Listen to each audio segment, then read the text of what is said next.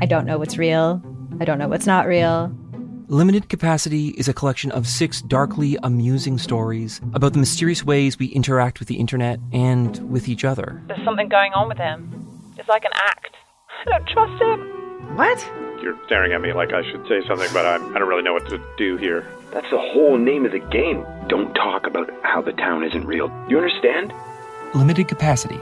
Available now on CBC Listen or wherever you get your podcasts. This is a CBC podcast.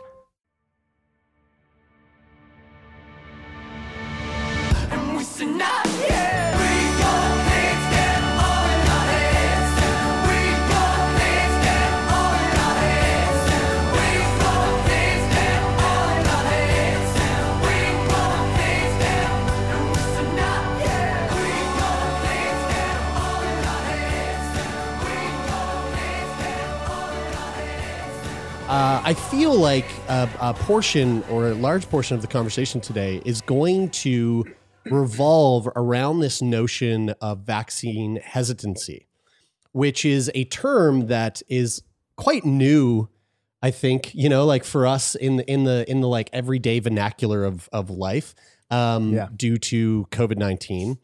And so actually it wasn't that long ago where we had a conversation on the podcast with a doctor about the difference between vaccine hesitancy and like anti-vaccination, which are two very different things.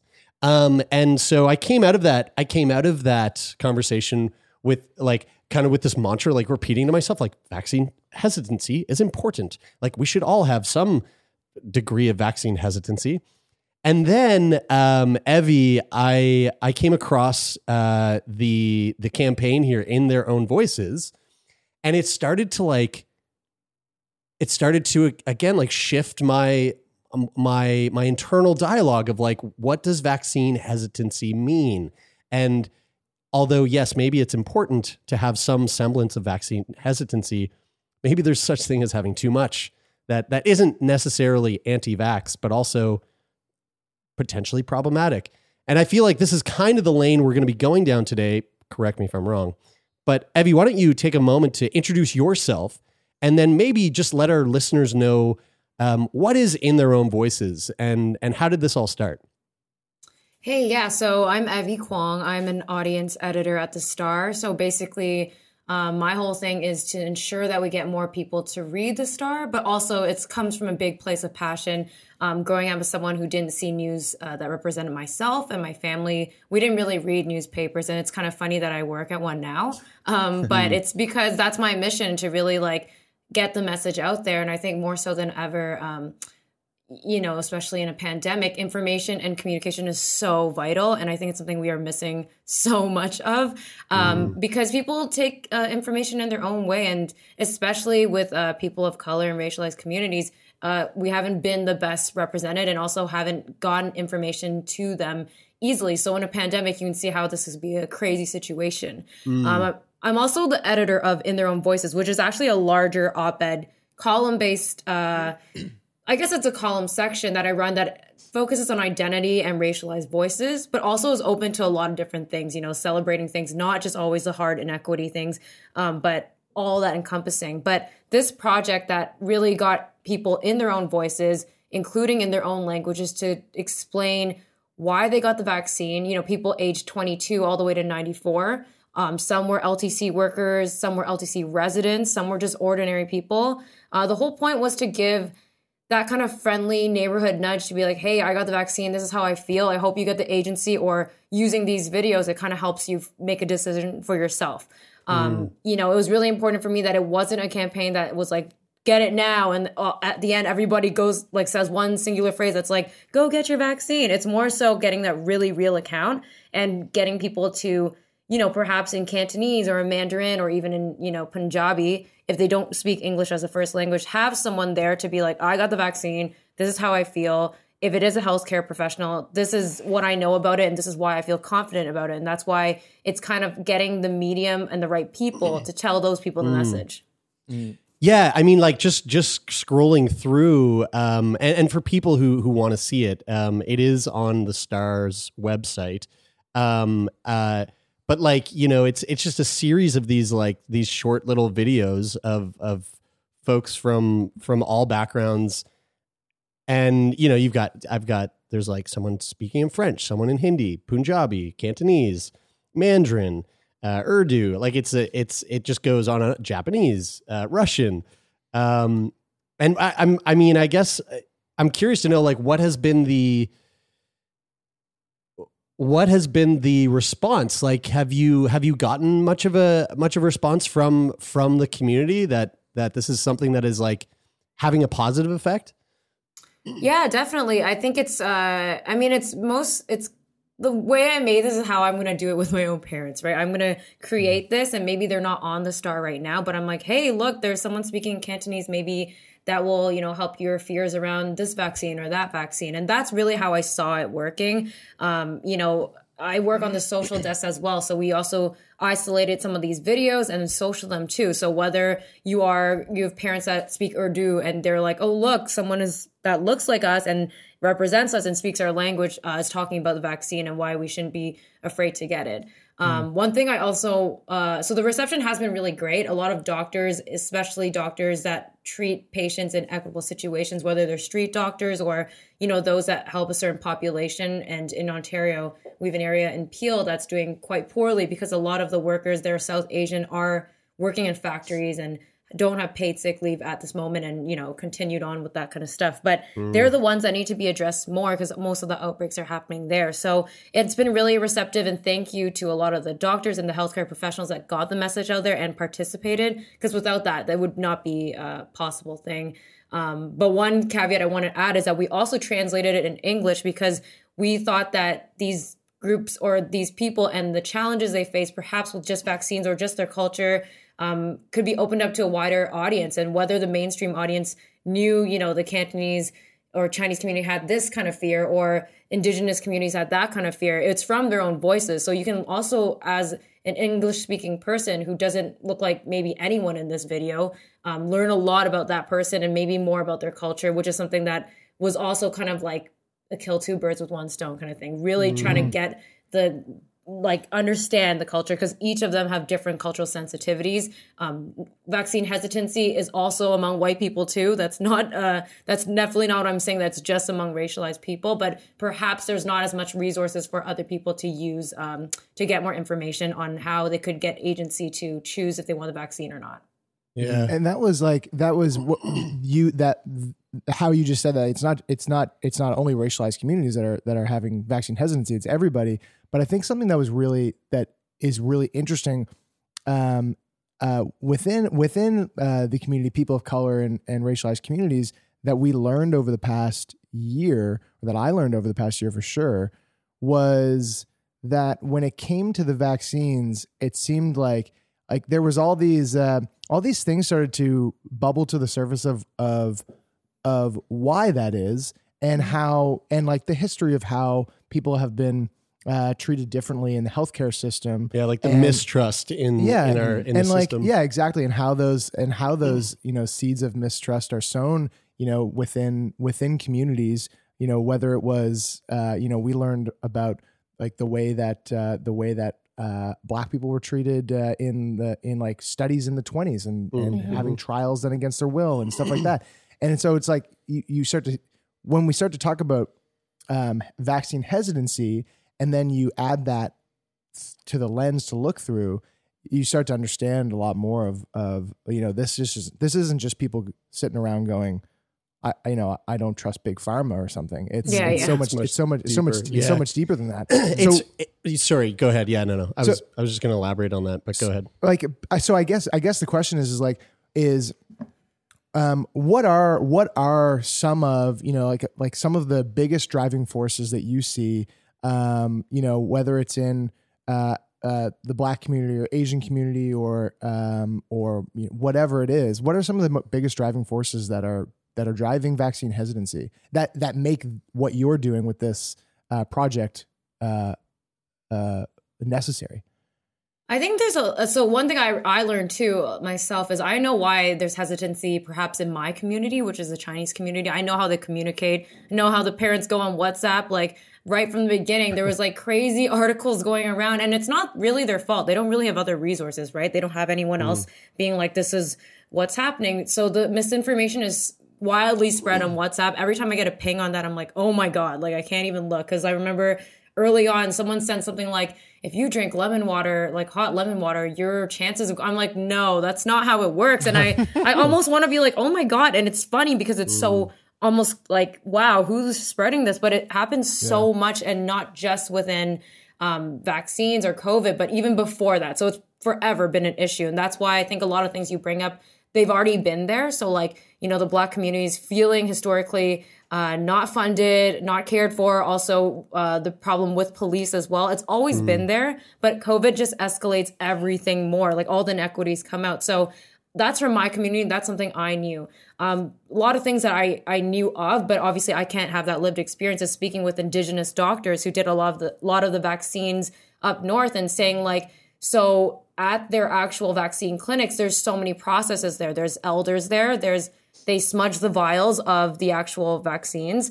They do all those cultural sensitive things to ensure that they can give agency to their people, you know, a people that has been through forced sterilizations and all these awful types of testing. You know, Indigenous people have always been that's a history that they had to hold on to. And so I think the first video I put in that video series, and it was not by chance, it's from Ron McClester, who is Oneida, and he also, he was speaking about how all the problems of how difficult it was for him to make that decision. I didn't want to like just be like, go get the vaccine. Yay, I got it. I'm fine. I want him to address like the historical issues of why it was so hard for him. So that first video was difficult to watch. And it's something that like, it's different from the Chinese community. There's different histories, but specifically with this forced sterilization vaccine, whatever, that's not something in our community that we understand or know of a lot. So all the circumstances are different. With the Black community, there's also been reports where people have spoken to me and been like, you know, my parents have been in the hospital at like their life and death situation, waiting in the waiting room, and the doctors or the healthcare professionals there are like, oh, you're probably just drunk, or you're probably just whatever. And some of these situations are fatal, and it's something that I've never been through personally, or, you know, I've seen maybe a different type in my own community, but it's like there's so many different factors and there's so many different reasons why people are feeling this way. So it really varies. And what has really, I've seen worked is that operation with Indigenous people. I think it's in Ontario, but it's called Operation Remote Immunity. And really, it's so specific in the way that all those healthcare workers there are Indigenous. And let's just say you are hesitant the day you go because of your history.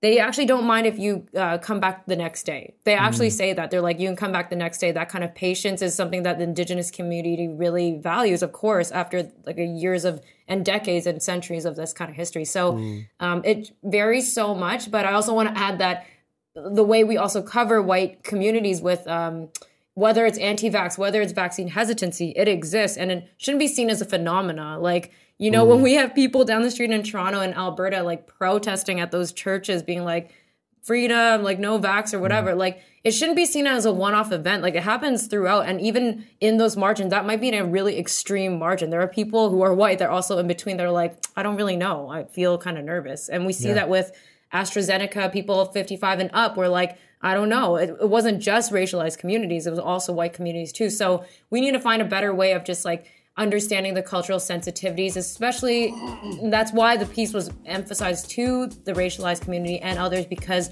there aren't as many resources out there, really.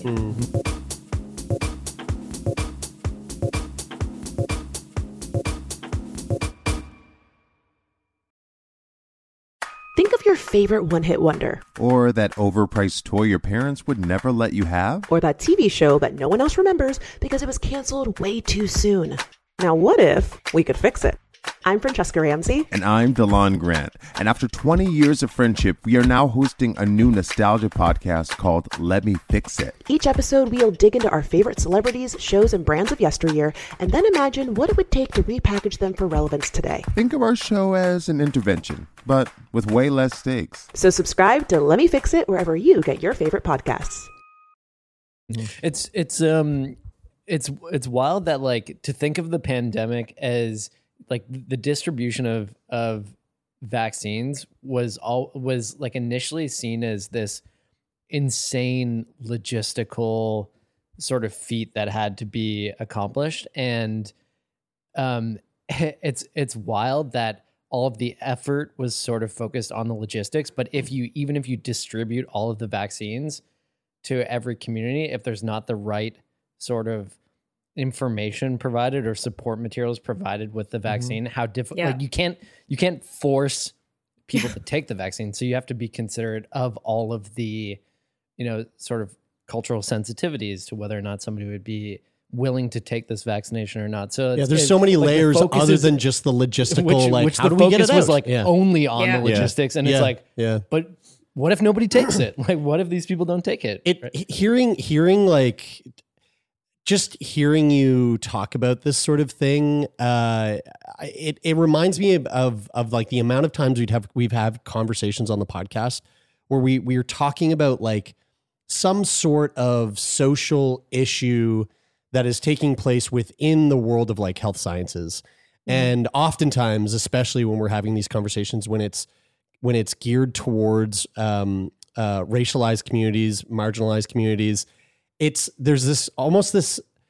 I don't know if if it's just me, but I think I can like speak for the three of us when I say that there's almost this feeling of like like hopelessness, where I'm just like, Jesus Christ, like how the fuck do we fix something like this? Like how do we surmount something something that seems so insurmountable? And then I hear you, Evie, come on and talk about this project that you started with In Their Own Voices, and I'm it's like, oh yeah, that's it. That's a really great idea. Like, is there like what was the catalyst to the idea? Like, was this something that formed from just conversations at the office kind of thing, or was this a much more like personal, on a more personal note of something that you felt the absolute need to kind of like tackle? I felt like, to be honest, like I crafted it as a passion project. I didn't have a big team, and it really started with me. I'm just someone who's obsessed with getting new people on the Star whenever I can, because I don't want to see the same people, same expert. It doesn't help expand our audience, and it's not just about the numbers. It's about really getting news out to people. But I just thought about myself, and I'm like, if I'm on the fence about something, if someone's trying to tell me, why they got it and why I should get it, I'm going to hear it from my homie. Like, I'm not going to get it from like some person I don't really trust or whatever. Like, I need that security. And I know my mom would like that as well. And I just seeing my own parents and then talking to my friends, whether they're Black or Indigenous or of any other background, like the friend connection is so strong. Like, there might be an idea out there, like if like, I don't know, like a really popular Canadian artist out there, but like it gets it that there's a lot of work being done there, right? Like people are like, oh, they got it. Like Shania Twain got it. That's awesome. I want to get it. But like my mom doesn't know who Shania Twain is. And I think a lot of people don't know that. And it's like, they didn't listen to that. So like having those kind of influencers that are too much in the mainstream, like that's fine. I think that's helpful, but we need to really like help those who just need a little bit of information to understand. The thing that I really want to like stress is like,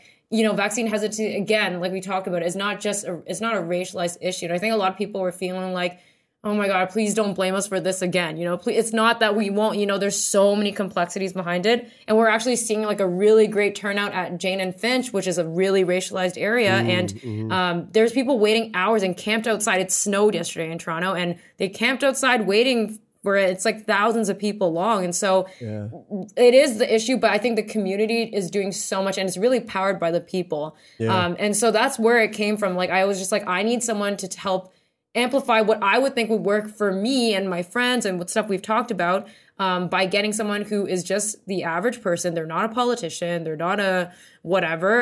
They're a healthcare worker, sure, but they're nurses or PSWs or anything, just like in between, just to be like, yo, this is why I got it. This is how I felt. This is what my message to my community is, and whatever it is. And if you want to take it, take it. If you don't, like, I hope more videos can help you and stuff like that. So that's really where that all came from. Just knowing that, like, even among your friends, you're going to listen maybe to your friends a bit more than this like stingy politician that people are like, I don't know. Like, can we trust them? I mean, if you've got a friend group of 10 and all of you have been sort of throwing around these sentiments of hesitation around the vaccine, and then one of you decides to get it. I mean, that's gonna make at least a handful of that group go, maybe I'm thinking a little bit differently now. Totally. And then like it is a domino effect. And once you see like, oh, that person got the vaccine and oh, now they've got it, and you know, it's been a month, and you know, they didn't, you know, turn into a zombie or whatever the fuck. You know, And now I'm more likely to get it. It's funny because I saw that happen with my mom and her friend group. My mom was eligible to get the AstraZeneca vaccine, and it was like her appointment for her first vaccination was like 3 days after the blood clot news came out, and so she was like, I don't know, should I cancel my appointment? And I was like, hey, like we had just had a conversation, I think, about vaccine hesitancy. And so I was talking to my mom about it, and I was saying like, hey, listen, it's okay for you to feel hesitant, but like if you have questions, ask them. So anyway, so she started asking more questions about it, but then her friends in her friend group were all like, we're not fucking getting it. And they like basically decided that they weren't going to get it. So anyway, my mom goes and gets the vaccine, and I was like, did you tell your friends that you got it? And she was like, no, I don't want them to look at me like I made a stupid decision or something. Like, I don't want them to judge me. And I was like, tell them. Tell them, because I think if you tell them that you did, then I think you'd be a lot cooler if you did, man. So anyway, she told them, and a week later, they all got vaccinated too. Yeah, and right. So like totally. actually, and she was like, I think it actually helped. It helped them. And I was like, yeah, for sure. If I didn't want the vaccine, and one of my friends said, hey, I think I'm going to get vaccinated. Yeah. Then I would start to change my mind. I mean, this right here, and also what you were speaking to earlier, Evie. And can you just speak to us a little bit about what your thoughts are on the importance and the value of storytelling in the realm of like, especially of news media, because like that is definitely something that it's been a big part of our show since we've started, you know, like it's all about hearing other people's stories and elevating other people's voices. And it's in what we do, it's obviously very important, but it's like the first time I'm thinking about like how valuable and how important that can be in the sphere of like news media, you know, like, like one of you guys were just saying like, okay, logistics. So Canada bought tons of vaccines. We're going to distribute it here or there. And that's really important. And we need people on the everyday, obviously, like where are they going? Who's getting it? Blah, blah, blah, etc. But they always like needs that human element. You can't tell a story. You can't, give trust to people, or you can't even just get people to read something without a human element. It's really hard. You know, it's like, yes, the news media is objective, but what we also do is amplify voices in real life situations. So like a lot of the stories that we do and what I do in that column section in their own voices is I get people to write about that stuff from a lens that we haven't heard from, like the most voiceless and people who felt like they haven't had as much resources. So we get to understand that. And that's why the project, like I said, it was really up to them what they wanted to say. I gave some few really open leading questions like, oh, maybe you could talk about how you felt right after. Did it hurt? Did it whatever? You know, just like those kind of basic things. But I was like, do you have a message for the community? Do you have a message for people who are like as old as you, whoever, whatever? You know, it was really like all the videos are different lengths. They're of different people and whatever they want to say. Some people spoke to their community directly. Some people, again, like I've said, Ron McCluster said,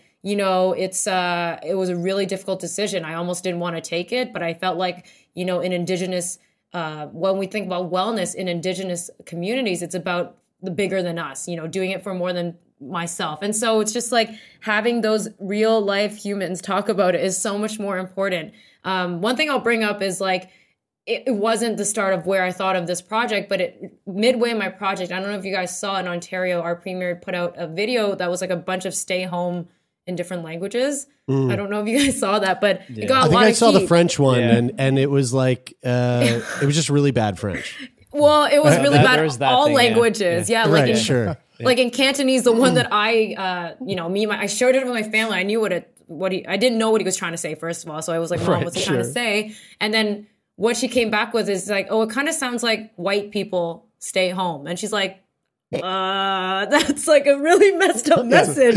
She's like, right? what the hell is that? And so How could that make sense? Yeah. So white people stay home, and then like you're saying in Cantonese, so like the person taking it shouldn't stay home. So it was just really bad. And then in every other language too, like in Urdu and every other language, it was like kind of butchered, right? And the fact that you're saying stay home to a lot of the people that you're talking to who can't stay home is kind of like, to them, it's a slap in the face. Like, I want to stay home, but I work at a factory and you've said it's essential. And so how is that language video or campaign or whatever going to help? And so during that, it was just funny that I had already put in like a month in thinking of these videos and started gathering it. But that came out and I was like, this is how we know, like, it's so, the messaging itself is wrong. Again, stay home. We know to stay home. Like, obviously we know now, wear a mask, like don't go meet in groups, whatever. But you're saying stay home to people who actually can't stay home at all. Like they have to go to work and make rent, right? Yeah, so, there's no paid sick leave. Yeah, things like that. Not yet. And now there's like a discussion of it in Ontario, but it's,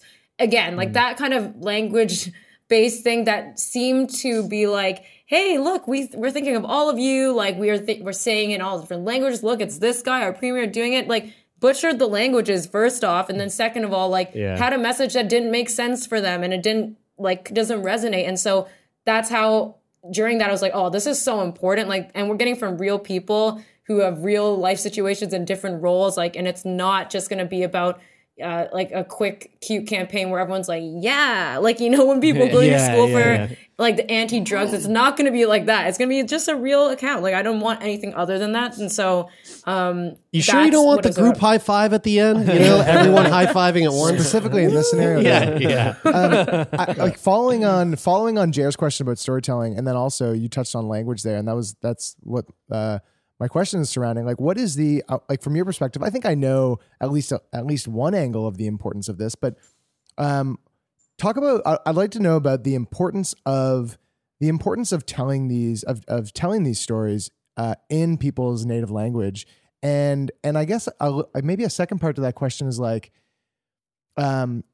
is it something beyond making sure that like people who are first generation people who are here are who might not speak very great English are hearing it? Is there also a component to it, like just like the cultural importance of like keeping an ancestral language like present in the communities that are living in a place like Toronto that might not be hearing or seeing their language in print or like in circulation in media very often? For sure. Like, and I'll start it off with just an anecdote. Like, I remember I grew up here. I can kind of speak Cantonese. I can understand. But like when I remember teachers at my school, like when there was a new student who's really a newcomer, they were speaking a different language because they didn't really know how to communicate, like just asking a question. Like there was always like that, you have to speak English here, like you can't speak that language. What I always felt like was really whack. Like I was like, they're just trying to understand something. Like I'll try to help them, whatever. So that has always been something that's a thing. But that kind of provoked me to think about like, again, like you said, we want to preserve our languages. That's why, I would hope as Canadians, we always say, oh, we're so multicultural, we love our different cultures, but like we really have to understand that like when we speak to people, like even if it's, me and you speaking right now in a less formal situation, like how important is the use of English for us? And, even the swear word, like fuck, like those are important things. That's something that connects people, right? Like it's a strange thing, but we need that language to really get that message across. For someone who's not an English speaker or can only speak a little bit, it feels like family when you have someone speaking to you in your language, right? It feels like, and it's that added layer, knowing that you aren't the majority language or whatever, but having that person's like, hey, I'm here. I live in the same place as you. I speak the same language as you, and I've gotten this vaccine, or I'm telling you the story of why I got it. And it gives that familiarity, and it's immediately home, more so than I can convey in someone else's languages or anything. So I think that's truly important.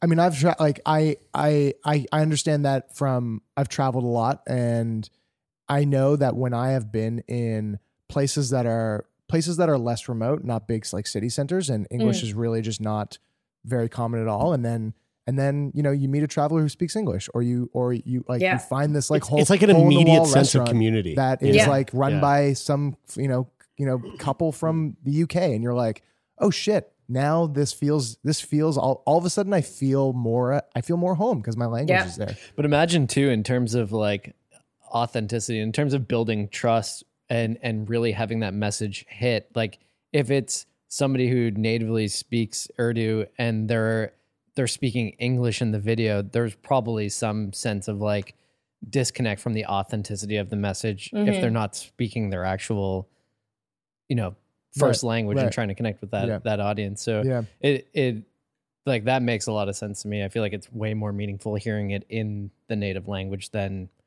translating it to English. Yeah, totally. I mean, put yourself in the shoes of like if you were in. I mean, there's plenty of I can't remember where I was. I was in Zanzibar in Tanzania, and I was on this boat.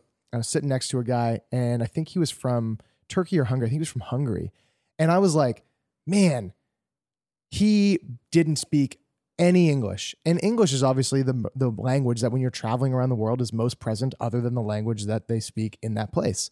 And I was like, man, how challenging it must be for you. Like, you don't speak any of the language that they speak here. You don't speak any English. But me and him had this, like, we were having a conversation. He invited me to Hungary to stay at his place. We were just having a Google Translate conversation. Yeah. And I was like, and I just thought to myself, like, imagine if you found yourself in Hungary and they're not speaking any English at all, for example, and you're sitting there and there's a COVID message on and you're like, yeah, you have no idea. I don't know what the fuck's going on. There's a pandemic. I think in terms of language, I think back to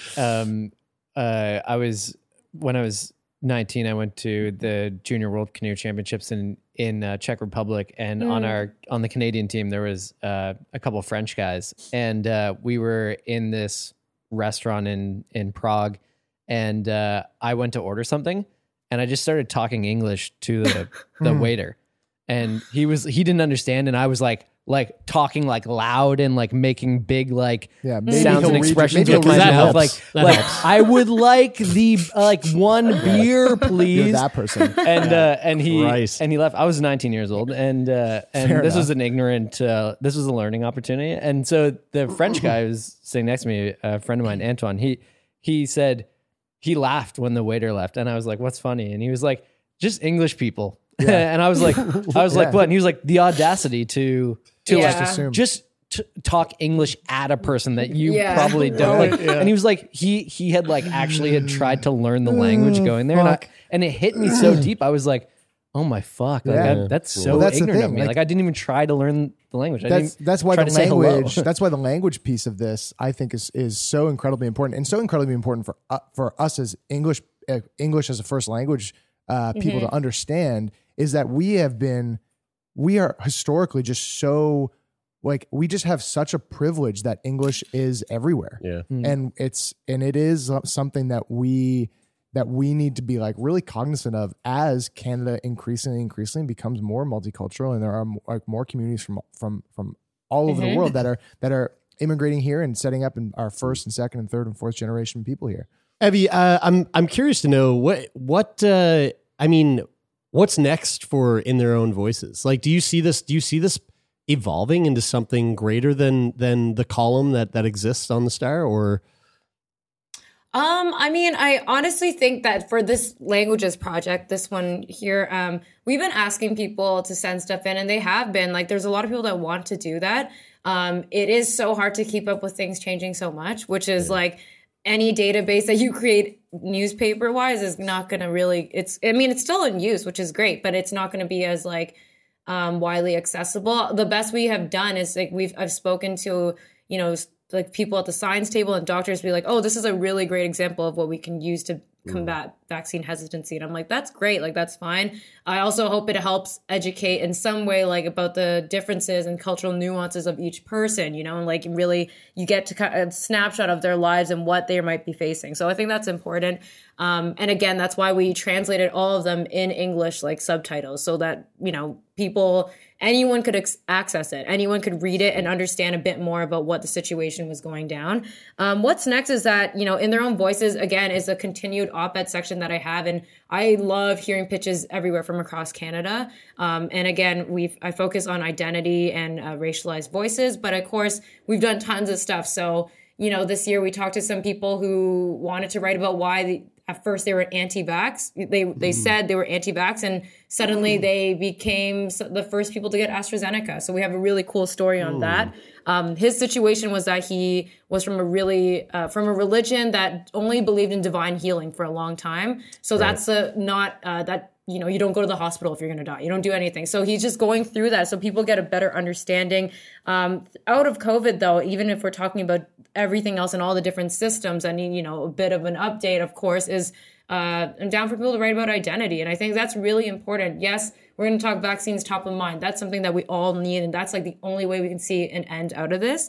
But I think there's always needs to be more room for more voices out here. Like In Their Own Voices, really like In Their Own Voices. Now read it and see why it's really important. And I think that's how it came to be. And I'm so lucky, honestly, and fortunate to be the editor of this section, because without, for me, I wish there was someone there to help platform these pieces. And basically I just did a lot of these weird things to get to this position, which is great. I'm really happy. But, I have to do some stuff with writing about millennial columns. I still do. It's called Millennial Money, but it's basically, just going through all the turns, knowing that I need to do all this so I can get a platform for other people. And that's why it's really important for me. And hopefully we can do more in different languages.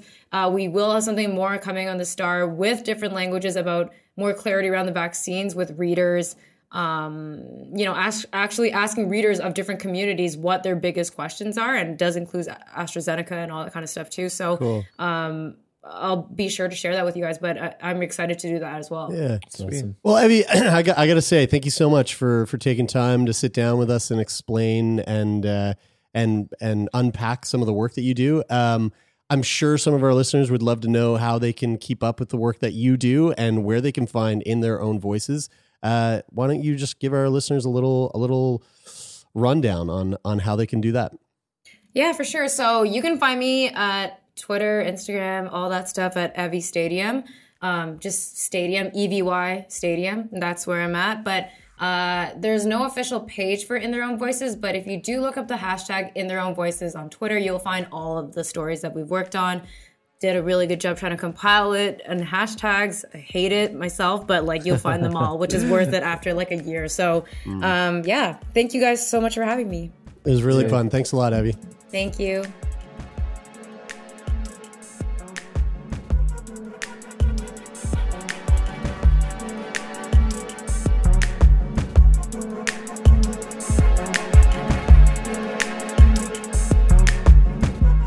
That is it for today. Thank you so much, everybody, for tuning in. If you like what you heard, make sure that you share our podcast with your friends. We love those extra ears. Sick Boy Podcast is a Snack Labs production. It is produced by myself, Jeremy Saunders, Taylor McGilvery, Brian Stever, and Lauren Sankey. Sound design is coming to you from Donovan the Meerkat Morgan. The music of the show is from our friend Rich O'Coin. And Sick Boy Podcast is managed by Jeffrey Lonis. That is it for today. I'm Brian. I'm Taylor. And I'm Jeremy, and this is Sick Boy.